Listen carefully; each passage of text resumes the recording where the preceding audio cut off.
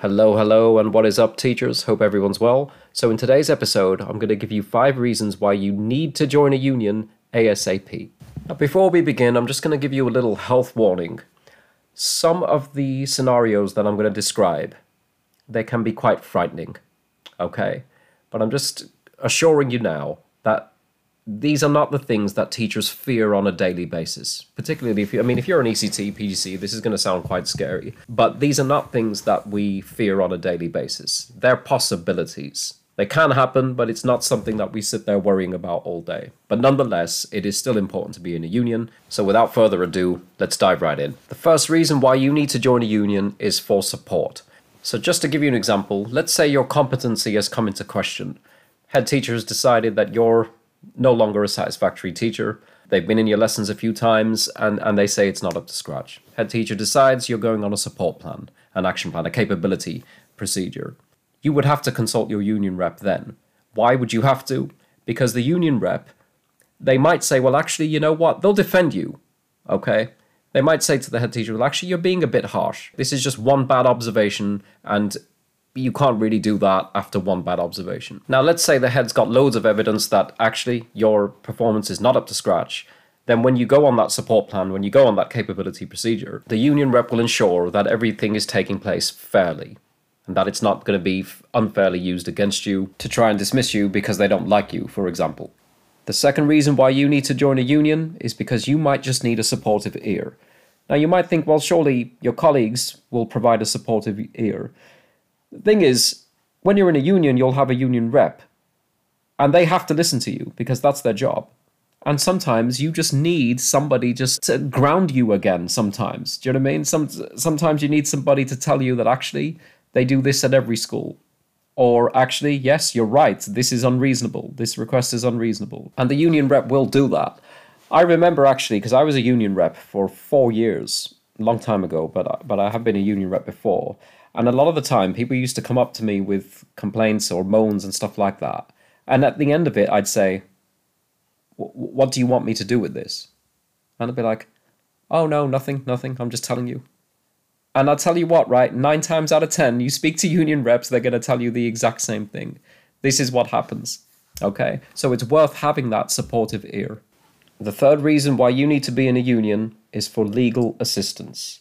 Now, let's say you end up in a scenario, a teaching-related scenario, in which you require legal assistance, i.e. for a solicitor.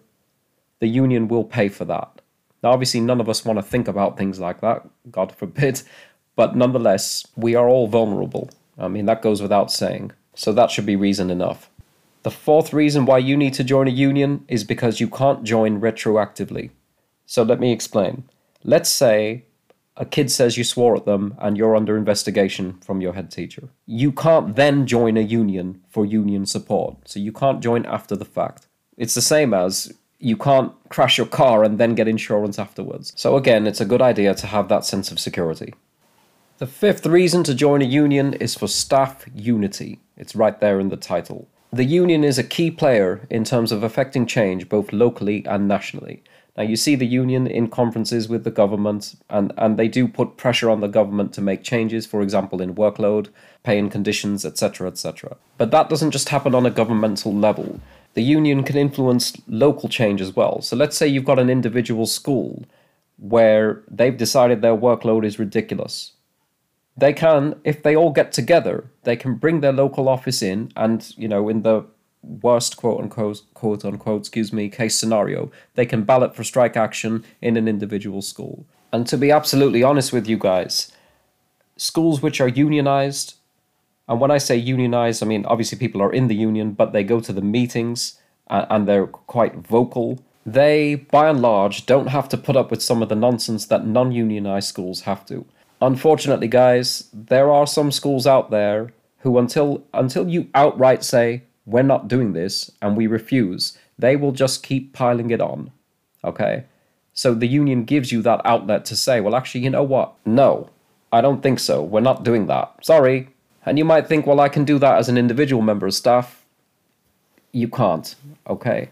If you complain about something by yourself, like a workload issue, something like that, if you do that by yourself, I mean, that's a whole other podcast, but 9 times out of 10, we're way stronger when we're together. So if you're not at the union, you won't be at the union meetings. You'll miss that camaraderie between staff. And let me tell you, for your mental well-being, just sitting in a room moaning with the rest of the staff does wonders. Now, I'm not saying that every union meeting is about moaning and, it's not always like that, but nonetheless, it can be like that, and that's a good thing, all right? You need to be all up in that. And also, off the back of that, it's worth mentioning that the union is actually brilliant for networking, okay? They have conferences, like, for example, the Young Teachers Conference. You get to meet teachers from all over the country. They're heavily subsidized. The conferences, not the teachers. But anyway, I can't stress the importance of networking enough. Because ideally, what you want is for neighboring schools to know about you before you apply. So let's say in 3 years' time, if you're an ECT or whatever, you might decide, well, actually, I want to take a TLR, and there might not be any at your school. In which case, if a neighboring school, or just a school anywhere, if they know about you beforehand, they're more likely to at least interview you, okay? So when you meet people at conferences and you make a good impression, they might hit you up later, say, actually, you know what, we've got a vacancy. It helps, it really does. And finally, the $64 million question is always, which union do I join? Now, I'm not going to list the positives and negatives of each one. Firstly, just make sure you join one. But secondly, it's a good idea to join the one, whichever one is more popular at your school, for the mere fact that the meetings will be bigger. Okay? So most likely your school will be dominated by one union.